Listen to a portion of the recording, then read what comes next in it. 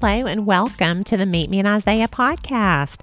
My name is Marnie Clark. I'm your host, and today we continue with our Meet Your Messiah series, A New Name for the Ashamed.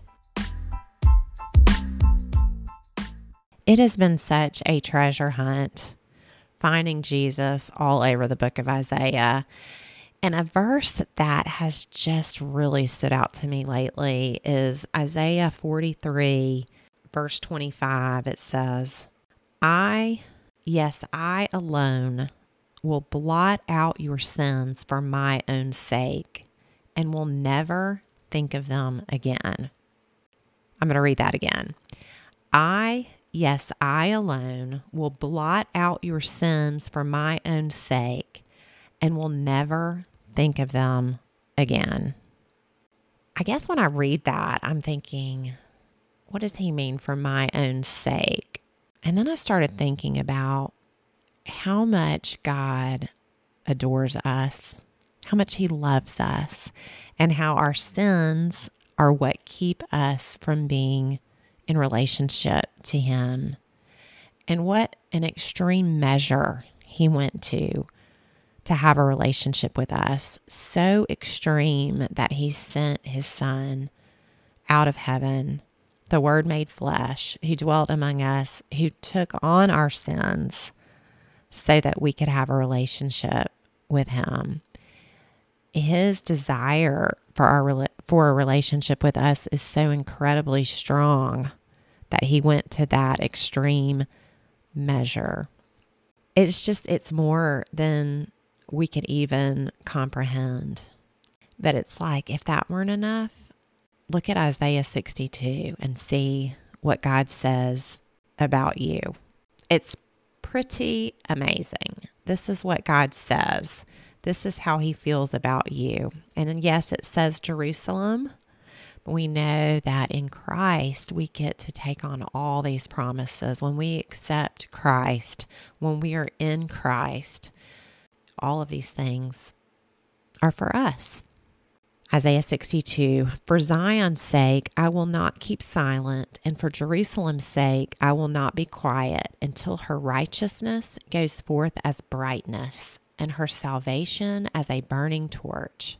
The nations shall see your righteousness and all the kings your glory, and you shall be called by a new name that the mouth of the Lord will give. You shall be called a crown of beauty in the hand of the Lord, and a royal diadem in the hand of your God. You shall no more be termed forsaken, and your land shall no more be termed desolate, but you shall be called, my delight is in her, and your land married, for the Lord delights in you, and your land shall be married. For as a young man marries a young woman, so shall your sons marry you. And as the bridegroom rejoices over the bride, so shall your God rejoice over you. I'm going to skip down to verse 12. And they shall be called the holy people, the redeemed of the Lord, and you shall be called sought out, a city not forsaken. So I'm wondering, going back to the verse about how God says he blots out our sins for his own sake and he will not remember them anymore. God so incredibly wants a relationship with us that he went to the extreme of sending his son, taking all of those issues out of the way. The sin is not a problem anymore. God has solved that. In fact, I love the verses in Colossians 2 that says basically he set all that aside, all the legal demands that were against us, because our sin really was completely between us and between God, and he could not have a relationship with us, but he took care of that by sending his son. So this is Colossians 2. I'm going to start with verse 12. Having been buried with him in baptism, in which you were raised with him through faith in the powerful working of God, who raised him from the dead. And you who were dead in your trespasses and the uncircumcision of your flesh, God made alive together with him, having forgiven all our trespasses by canceling the record of debt that stood against us with its legal demands. This he set aside, nailing it to the cross. He disarmed the rulers and authorities and put them to open shame by triumphing over them in him. So a lot of us are living with an old name. We are living as if there is still sin that is separating us from God. And God is telling us, I took care of that. I set it aside. I put Satan to shame, to open shame, the powers that would try to keep you from me have been put to shame. There's nothing standing between you and God. If you are in Christ, if you have accepted his gift. And so why are we living as if that were not true? Why are we living out of an old name? 2 Corinthians 5:17 says, therefore, if anyone is in Christ, the new creation has come. The old is gone. The new is here. So in Isaiah 62, the words that describe us in Christ are this: a crown of beauty, a royal diadem. I love how it says a royal diadem in the hand of our God. When we put ourselves in the hand of God, it is amazing what he can do. It says in Isaiah 64 that he is the potter and we are the clay. And sometimes that's a very painful sanctifying process. I can't imagine that it can be anything else as we're being formed into the image of his son. It can be really painful. But everything that was standing in the way of our relationship with him, which he went to such extreme measures to have that relationship with us, all that's been taken care of. It's finished.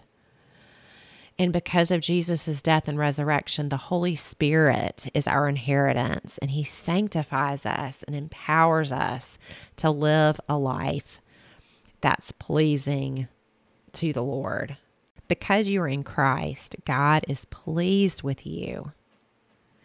I love this. Ephesians 1:3-5 says, all praise to God, the Father of our Lord Jesus Christ, who has blessed us with every spiritual blessing in the heavenly realms, because we are united with Christ. Even before he made the world, God loved us and chose us in Christ to be holy and without fault in his eyes. God decided in advance to adopt us into his own family by bringing us to himself through Christ Jesus. This is what he wanted to do, and it gave him great pleasure. Wow. When we read those verses, it's like, yes, that's what he was talking about. In Isaiah 62, when he said he would give us a new name, he adopted us into his own family. He transferred us from the domain of darkness into his glorious light. We have nothing to fear anymore. We have no more shame. How do we live in this new name? So how do we live in this new name? We have to continually remind ourselves of this. We have to, it may feel a little bit uncomfortable sometimes because you think, really? Does God really adore me?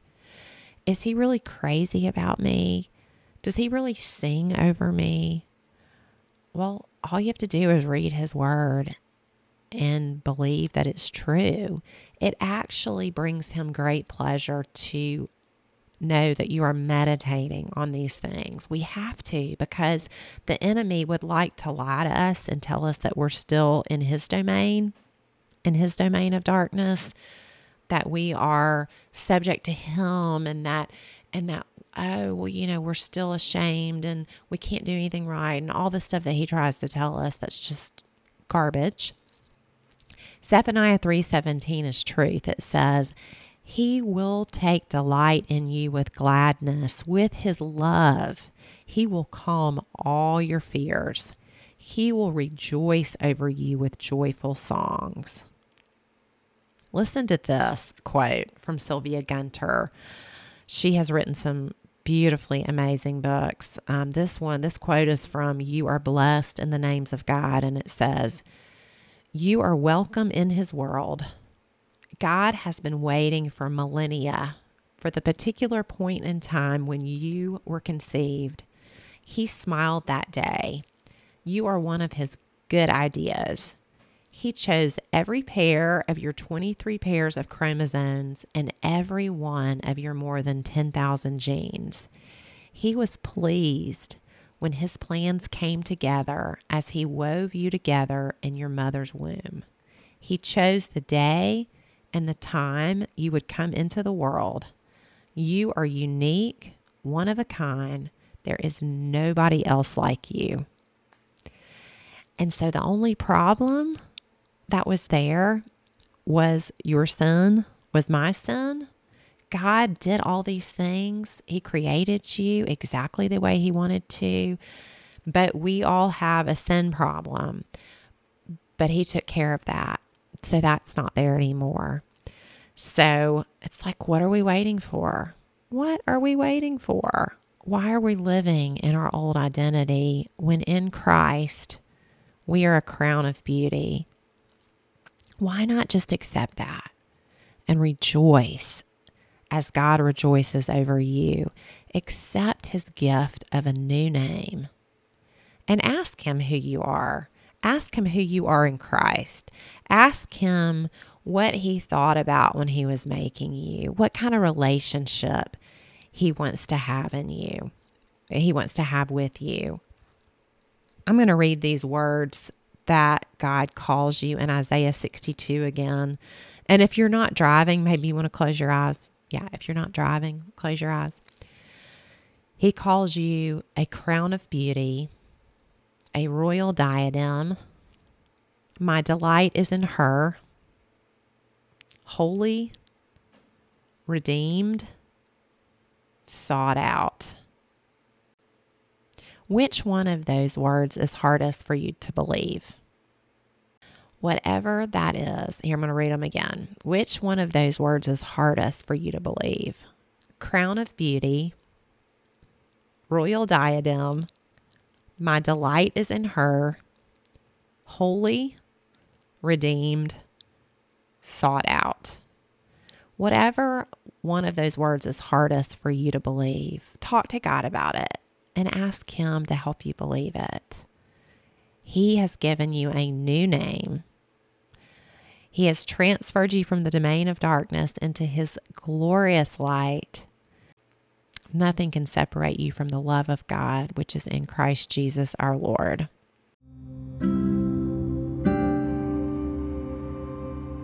Thank you so much for listening. Don't forget to subscribe so you don't miss future episodes. You can also follow us on Instagram or like us on Facebook, or you can send us a message at info@meetmeinisaiah.com.